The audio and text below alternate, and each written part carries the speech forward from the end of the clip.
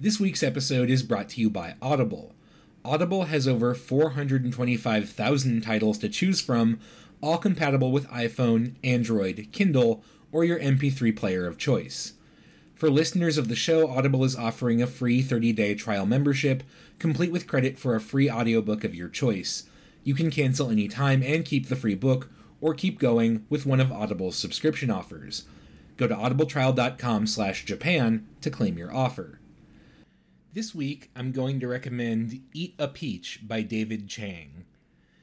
If you're not familiar with David Chang, he's one of America's most successful chefs, and he has a great habit in all the work he does, both in writing and in television, where he has a show currently on Netflix, of interweaving conversations about food with conversations about life more generally.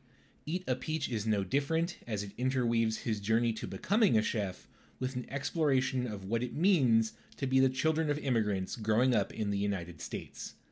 Go to audibletrial.com/Japan to claim your copy.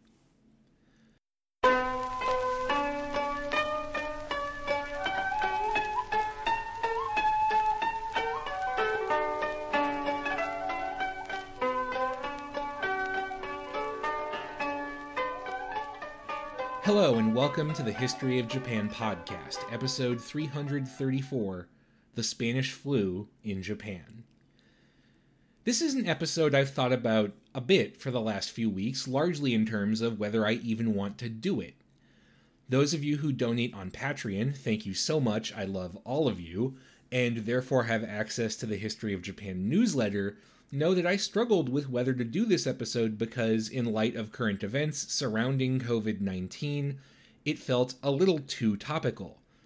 I certainly want this podcast to be relevant to people's experiences. I think that's one of the biggest values of history as a discipline, but I also respect that podcast listening can be an escapist endeavor. Not to part the curtain too much, but I certainly have used and continue to use it in that way. But even with that consideration, I still feel like we collectively, and historians specifically, have a responsibility now more than ever to be thinking directly about matters of public health, matters which, at least in my own experience, do tend to be pushed to the sideline unless they affect us directly. For historians, that means looking to the past to draw lessons for the present. Not in a one-to-one way, of course, because no two historical events are really directly comparable, but it's still a matter of faith for historians, at least those of us who have not bought into the whole postmodernist thing, which is a whole other can of worms I don't want to get into because I'm recording this at 9:30 and definitely have not had enough to drink for that. Anyway, it's a matter of faith among most historians that studying the past has a value for the present. The reason we do it is because, even if we are using imperfect analogies and fallible reasoning, we can still learn something about what to do, and more often, what not to do, by looking at what has been done in the past. So with all that in mind, the coronavirus sweeping the world is of course the most recent example of something called a pandemic, a disease that has spread across the entire world. Though it's worth noting that it's not the only ongoing pandemic, the human immunodeficiency virus, or HIV, is also currently labeled as a pandemic and has killed somewhere around 32 million people, according to the World Health Organization. But pandemic disease has a long history prior to the modern era. For most of our history as humans, regions being swept with disease every so often was just a fact of life. Most Westerners have heard of a few of the more famous examples of European or North American history, like the 19th century cholera epidemics, the smallpox epidemics of the 1500s, which not only ravaged Europe, but virtually annihilated populations around the Americas, and of course the infamous Black Death. Those of you who are fans of Mike Duncan's work on the history of Rome will also remember his description of the Antonine Plague, which ravaged Rome at its height, and which contributed to the massive crises which plagued the empire after its peak under the first three dynasties. But for students of modern history, probably the best known pandemic out there is the Spanish flu, which first cropped up around the tail end of World War I, and which, depending on whose numbers you buy, killed somewhere between 20 and 50 million people. And that flu is our subject today. But first, where does that name come from? Well, it's actually a great example of that old adage that no good deed ever goes unpunished. You see, Spanish flu, which is a mutation of a larger subgroup of influenza viruses known as influenza A type H1N1, began to crop up very early in 1918, and as those of us who recall our Intro to History courses know, that's the tail end of World War I. Now, the First World War is incredibly important for historians in a lot of ways. It was the catalyst for so many important developments in modern history, from advances in the techniques of propaganda and mass mobilization used to drive total war, to massive population migrations, especially of Black Americans within the United States, to areas in the North with war-related jobs, to the success of the suffragette movement in the UK and the United States. But one of the key developments of World War I, which tends not to get as much positive press, were the advances in the strategies and techniques of censorship. Wartime governments, deeply concerned about national morale in a war where victory was clearly going to go to whoever was boneheaded enough to refuse to quit for the longest, put increasingly strict controls on press coverage of the war. These restrictions on coverage applied to anything war-related, but in a total war where all of society's resources were supposed to be mobilized towards victory, that meant that pretty much anything and everything could fall under the umbrella of war-related. And that included reports of some sort of new influenza that seemed to be sweeping through military camps in early 1918.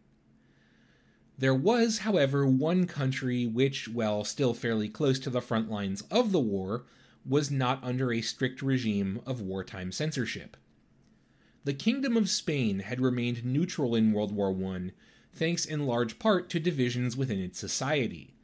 The aristocracy generally favored the Central Powers, the German side, because of shared conservative sentiment with the German leadership. The rising Spanish middle class was largely pro-French. Thus divided, Spain ended up staying out of the war, and as a result, Spain never mobilized its press under the same strict controls the warring powers imposed. Its newspapers were free to report on this newfangled flu, and did so freely and openly, particularly when the King of Spain, Alfonso XIII, contracted the disease and became severely ill. The openness with which the Spanish press reported on the disease led to the completely incorrect assumption in the rest of the world that Spain was particularly hard hit by the disease. It, in fact, was not, and that the disease was from Spain, hence the name Spanish flu. And not to get too on topic, but the Spanish government did object to the term Spanish flu, and in fact, in Spain, the disease was known as the French flu. So, where did the disease come from? Honestly, we're not sure. Part of the issue with all that wartime censorship is that tracing the precise origins of the outbreak is pretty difficult. There have been a lot of different theories.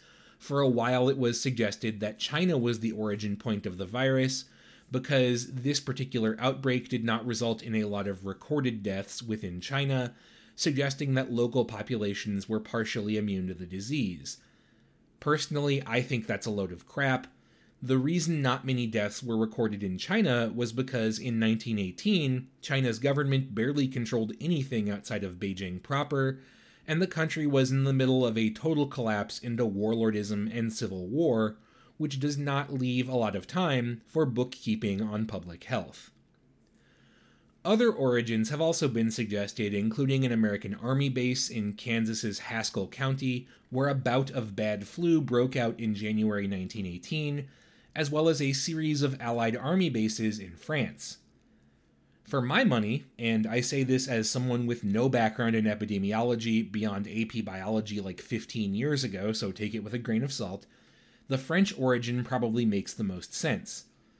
Anyone who is familiar with the sanitary conditions of trench warfare, or who saw 1917 when it was in theaters a couple months ago, could tell you these were not healthy conditions, and seemed to me to be the kind of place where something like a flu could really thrive.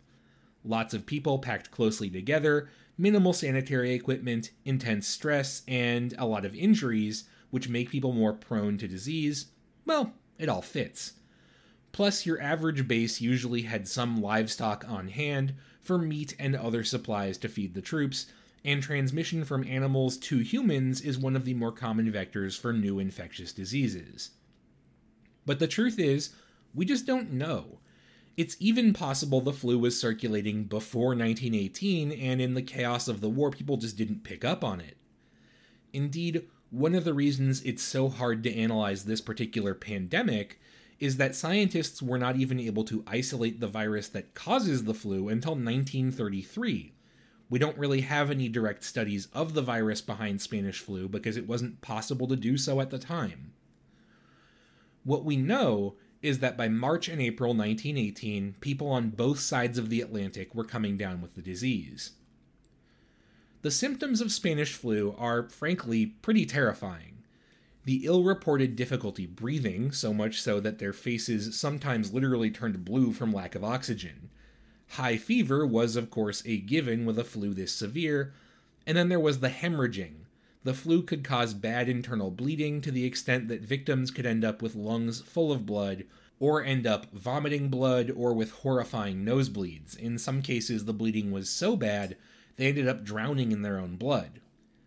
Most terrifying of all, unlike most flus, this one hit everyone. Not just the very young and very old, but adults in the prime of their life came down with really bad cases. Nobody was safe. Once the Spanish flu got going, it racked the world in 3 successive waves. The first was in the spring of 1918 and seemed to die away by the summer. However, the virus returned in the fall and winter of 1918 and then once again in the spring of 1919. These 3 successive waves each spread around the globe. The second and third waves in particular were extremely deadly, with the second being the one that caused the bulk of the deaths. Japan, like most of the world, was hit by each of these 3 waves in succession. Travel in 1918 was, of course, not as fast as it is today. The airline industry was in its infancy, so most transit took place via rail or ship. However, those methods were still fast enough to spread the disease, and Japan was seeing more ships coming into and out of its harbors than ever before. Because remember, it's World War I, and Japan is one of 2 countries to actually do really well out of that conflict, the other one being the United States. It took the Imperial Japanese military all of a couple of months to smash the German Empire in Asia. From that point forward, Japan's contribution as a member of the Allies was more defined by selling military goods to its European partners than contributing manpower and lives to the war to end all wars. Japan's industries became a part of the engine driving the Allied war effort, but the thing is, all those goods being made to fight the war in Japan had to be shipped to Europe, which meant a constant stream of ships into and out of Japanese ports, some of which seemed to have some people aboard who seemed to be feeling not altogether well for some reason. Now, interestingly enough, the Spanish flu is actually pretty understudied in the wider world of modern Japanese history. I've actually only been able to find one academic who seems to have made it a part of his work, a fellow by the name of Dr. Jeffrey Rice, and even he only seems to have done a couple articles on the subject, which maybe is not as surprising as I'm thinking, because generally speaking, the history of public health and welfare is a relatively recent field of study, and one that not a lot of folks have the background to work in. Dr. Rice has done some very interesting work trying to map the phases of the Spanish flu onto records from the Japanese government, and he found some really fascinating stuff right off the bat. First, he was able to track the waves of Spanish flu through Japan. The first wave seems to have arrived in Tokyo in April 1918, so within a month or so of the disease's first detection. At first, before it was clear that this was part of a global pandemic, the disease was recorded either as the 3-day fever or as wrestler's fever, a reference to the belief that the flu had been brought to Japan by 3 sumo wrestlers who'd returned to the country from Taiwan after doing some show matches there. This wave of infection also reached some ships in the Imperial Japanese Navy, which is unsurprising as they would have been in direct contact with quite a few ships coming out of Europe while helping run supplies to the Allies. Interestingly, this first wave appears to have been pretty mild. I haven't been able to find much in the way of death statistics from it. The second wave, though, not so much.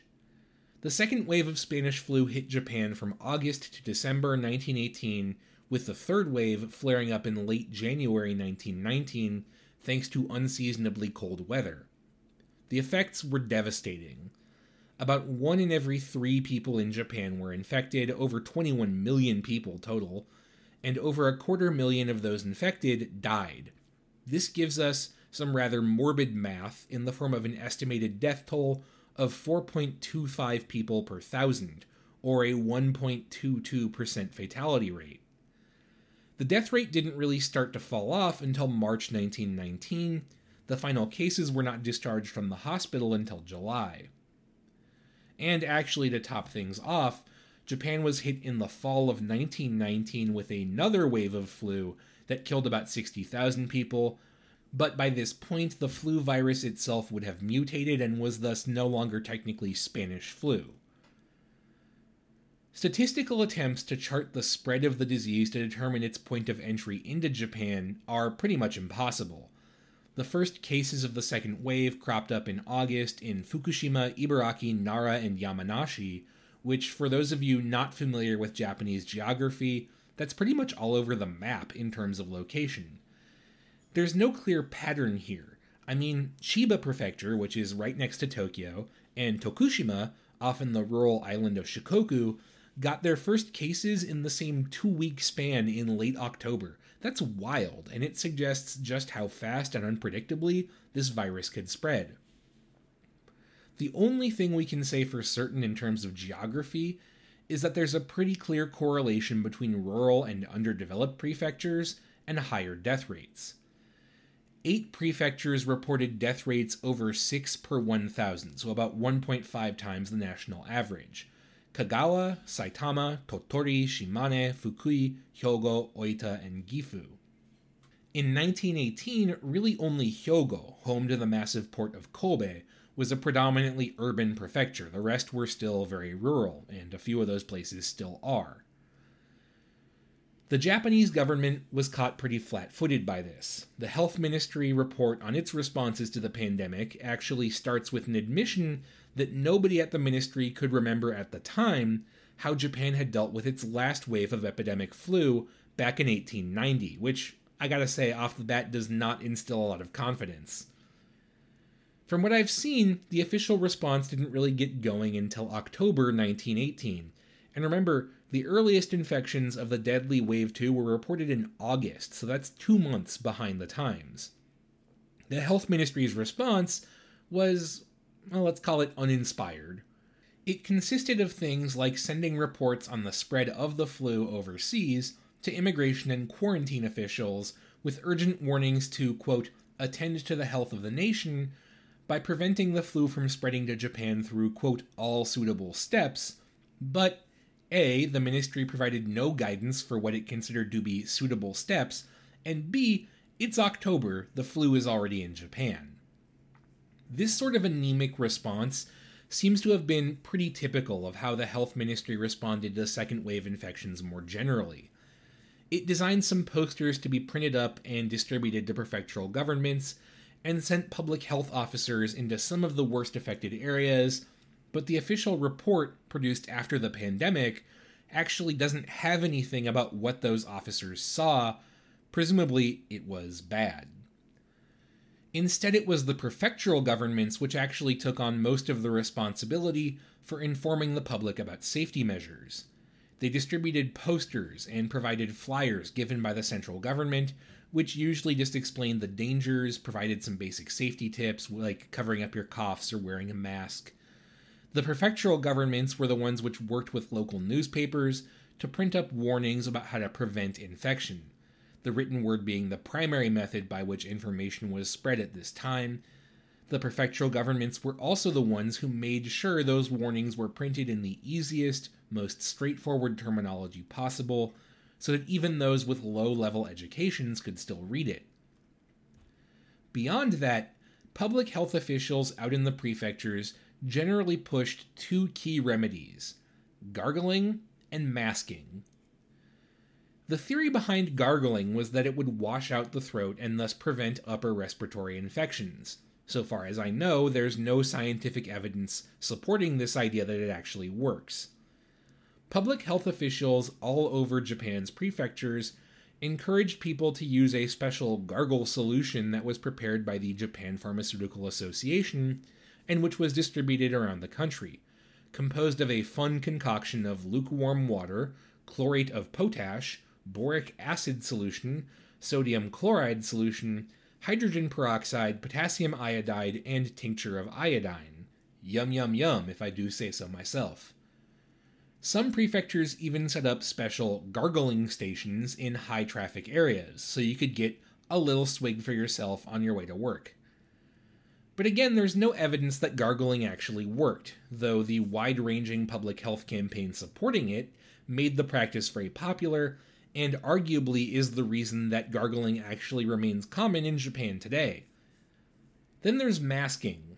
The National Health Ministry was slow to make any decisions about whether to recommend it, and prefectural responses varied pretty wildly. Some prefectures, 11 in total, went so far as to order any public servant who was outside to be wearing a surgical mask. The Army and Navy ministries ordered all of their service members masked up as well. Some businesses, including theaters and cinemas, required people to mask up before going inside.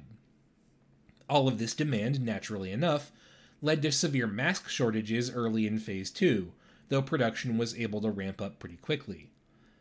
Local governments were generally effective at mobilizing private groups, everyone from the Red Cross to the Patriotic Women's Association to local Buddhist temples, to make and produce masks. Some prefectures even drafted school-age students into producing masks, mostly girls because even a virus can't kill the patriarchy. This is not proven, but it's certainly possible that the widespread use of masking around East Asia as a safeguard against infection actually comes from this time period. The practice was also encouraged in Japanese colonies like Taiwan and Korea, as well as overseas Japanese communities in China, and may have spread to the rest of East Asia from there, though again, this is not documented, only theorized. Speaking of Japanese colonies, it's also worth noting that the colonies operated on very different principles during this time period. You see, the central government did not issue official stay-at-home or shelter-in-place orders for the main islands of Japan during the Spanish flu. The official report of the health ministry after the fact simply stated that such a move would have been impossible, but not why. One imagines the decision was mostly economic because, remember, none of this is happening in a vacuum. The pandemic hit Japan right in the middle of one of the most volatile points of the interwar period. The rice riots of 1918 literally started in between the first and second waves of the Spanish flu pandemic. Those riots were a response to the beginnings of an economic downturn brought on by the end of World War I. In that atmosphere, one imagines that the economic hit from a national widespread stay-at-home order was pretty unpopular. The colonies operated under very different principles. The only responsible authority was the Governor-General appointed by the Japanese government. The Government-General of Taiwan did issue a stay-at-home order during the second wave, closing down pretty much the entire island for several weeks to slow the spread of the disease. I was not able to find information on whether Korea's government general followed suit, but what I have found suggested it did not. The flu ravaged Korea with an average estimated death rate of 6 per 1,000, as bad as the worst hit parts of mainland Japan. Taiwan was not as badly hit, though it too suffered quite badly. During the worst months of Wave 2, the average death rate on Taiwan increased by over 300%. In both colonies, widespread poverty and low-quality health infrastructure also contributed to high mortality rates, and possibly to underreported death tolls as well, because infected individuals may not have even been able to go get treatment. It's entirely possible that the actual death toll of the Spanish flu in the colonies was even higher than the roughly 200,000 combined figure given for Korea and Taiwan. Compounding the issue was the fact that in Japan, Korea, and Taiwan, there just weren't enough hospitals available to treat the sick, though again, this was much more of a problem in the colonies. Public health data show the vast majority of Spanish flu cases in Japanese territory were treated at home. Only in cases of pneumonia-like complications were people brought to hospitals. And even then, there was a question of capacity. There was no guarantee the nearest hospital had an open bed. Newspapers from the time are full of articles about how to care for a sick loved one while protecting yourself. One Tokyo Asahi Shimbun article closed with a strong warning, quote, "Don't spend the night sleeping next to someone who has influenza." But the information in these articles could be of mixed quality. They suggested, very often, keeping patients hydrated, especially with hot drinks, which is good, but did not include information about another key at-home treatment for serious cases, sponging the forehead with water to control fever. And for very serious cases especially, controlling that fever is really important. Though, to be fair, most people seem to have figured that one out on their own. Some prefectures, like Okayama, actually ran out of ice altogether due to massive runs on the product to help treat fevers. Less well documented, though likely also to have been a part of the national response to the flu, are things like widespread sanitization initiatives to wash down high-contact surfaces, though those initiatives are described in some fragmentary ways in some texts, like a Nagoya paper which describes government-sponsored groups going through each ward of the city and disinfecting the schools. Very little detailed information about what that looked like is available. We know from other sources that disinfection efforts were a common part of the playbook for controlling infectious disease in workplaces and schools, so presumably this was a pretty common sight around Japan, though once again organized at the local, not the national level. There also seems to have been something of a national run on something called patent medicines, treatments marketed under a patent produced by a single company and available without a prescription. If you know anything about the history of medicine, you know that these medicines were usually, at best, useless.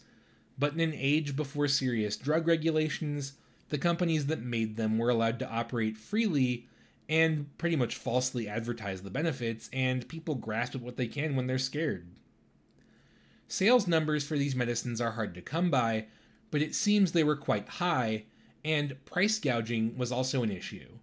One small town near Ise saw a literal riot in November 1918 as steel workers in the town smashed up the main street out of anger when local shopkeepers bumped up the prices of patent medicines by 50%. Sales of traditional Chinese medicine also appear to have gone up, though here too, regulation and thus data on sales or effectiveness is functionally non-existent. One of the other common attempts to control the spread of the flu at this time involved vaccination. But wait, I hear some of you saying, didn't you say that scientists weren't able to isolate the flu virus itself until 1933? How do you make a vaccine, which is ultimately just a weakened bacteria or virus, which is injected into your body so your body learns how to fight it, if you don't have the virus? The answer is, you can't. The vaccines used in Japan during the Spanish flu were not flu vaccines. Instead, they were injected treatments for symptoms of the Spanish flu, for example, a vaccine against a bacteria known to cause pneumonia in the lungs or something like that. And that, to use the technical language of the medical profession, is not really how it works, or at least not in terms of treating the flu itself. It is true the Spanish flu weakened people's immune systems quite badly, which tends to happen when you're vomiting blood, and that secondary infections were a leading cause of death from the Spanish flu, and this sort of treatment could work for that, but that's not the same thing as being able to actually inoculate against the Spanish flu, and popular coverage of the treatments could sometimes confuse those issues to dangerous results. The case of one country doctor whose work is quite well documented is illustrative here. Dr. Gomibuchi Ijiro was a small-town doctor in Yaitacho, Tochigi Prefecture, about 120 kilometers or 75 miles north of Tokyo. Tochigi was hit by the second wave of Spanish flu in early October 1918, and from that point onward, Dr. Gomibuchi was neck-deep in trying to treat patients. His work doing this is fairly well documented because after the fact he would publish an article on his treatment approaches in a Japanese medical journal and self-publish a book of reflections on his time during the Spanish flu. That book contains some journal entries from the days of the flu pandemic. It's a bit on the long side, but since this has been an episode dominated primarily by statistics, I wanted to read out one of those entries for you to give things more of a human touch. Quote, "It started snowing about 10 o'clock in the morning of December 11th, and I had received a request to go to 2 houses in Anzawa early that morning. I had set off on my bicycle not long after it started snowing. On the way, I visited and treated 2 households with influenza cases, so it was 2 p.m. before I reached Anzawa. Most of the houses were shuttered against the snow, so it all felt quiet and desolate. I noticed a rickshaw parked under the eaves of one house, and I guessed that a doctor was visiting a patient there. When I got to one of the stricken houses, which had called for me, I found a young bride who had caught the flu 2 or 3 days previously. She was pregnant and had miscarried and died. Because the family were now all sick, the young woman's own family had to arrange her funeral. Now the 39-year-old wife of the householder had developed pneumonia. For the past several days, all the doctors had joined in treating her.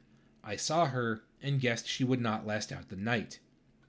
Then I went to the other house to which I'd been called. After that, I treated people in 8 other households."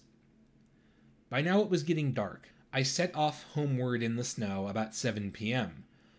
On the way, I passed a little liquor bar and could see the lights through the shoji paper windows. I could smell the sake and hear the chatter and laughter inside. It set my mouth watering, but being a doctor, I am forbidden these things, so I trudged by in the snow. The house where I first saw the rickshaw now had its shutters open, and I could see people silhouetted against the paper windows. The flu sufferer there had died, and already the neighbors were gathering around mourning. I walked another 300 meters or so through a wood, and past a Buddhist temple surrounded by its cemetery, looking desolate and sad. There was no sound in the snow.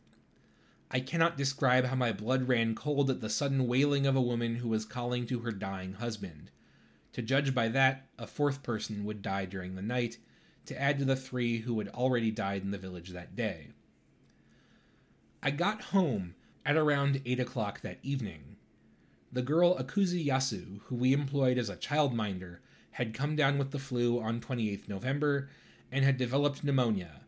She was in critical condition. I had been treating her, but already her pulse was weak. She died pitifully the next morning. She was only 15. I realized now that there were so many patients, and there were not enough doctors to treat them all." Unquote. There's a lot to unpack here, both in terms of the number of cases Dr. Gomibuchi treated. Can you imagine doing that every day from October until March or so? And the tragedy of the deaths themselves. And frankly, I found it astounding to read about things like a bar that was still open months into a deadly wave of infections, and apparently pretty full. That's just crazy to me. Even the gathering of neighbors in a home that had just lost someone to a flu.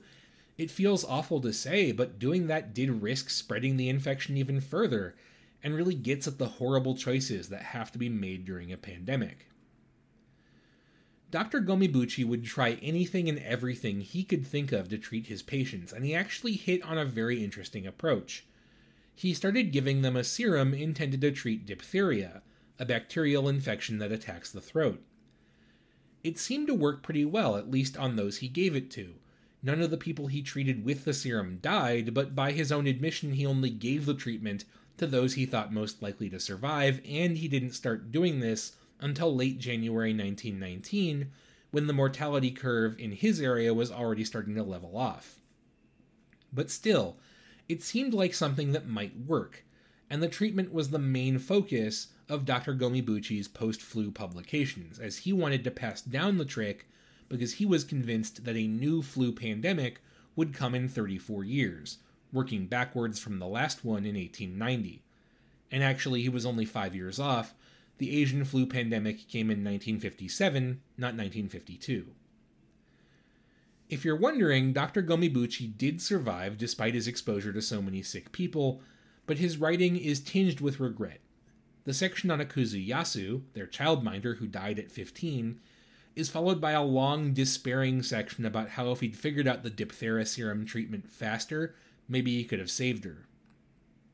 Also very revealing in Dr. Gomibuchi's recollections is the complete absence of any of the kind of measures the central government was promoting, masking and gargling, as preventative measures, or indeed of any guidance from the central government at all.